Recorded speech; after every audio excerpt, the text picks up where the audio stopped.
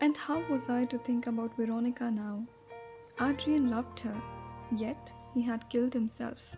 How was that explicable? For most of us, the first experience of love, even if it doesn't work out, perhaps, especially when it doesn't work out, promises that here is the thing that validates, that vindicates life.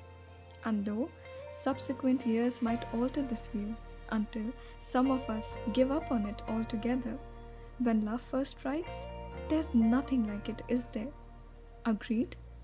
But Adrian didn't agree.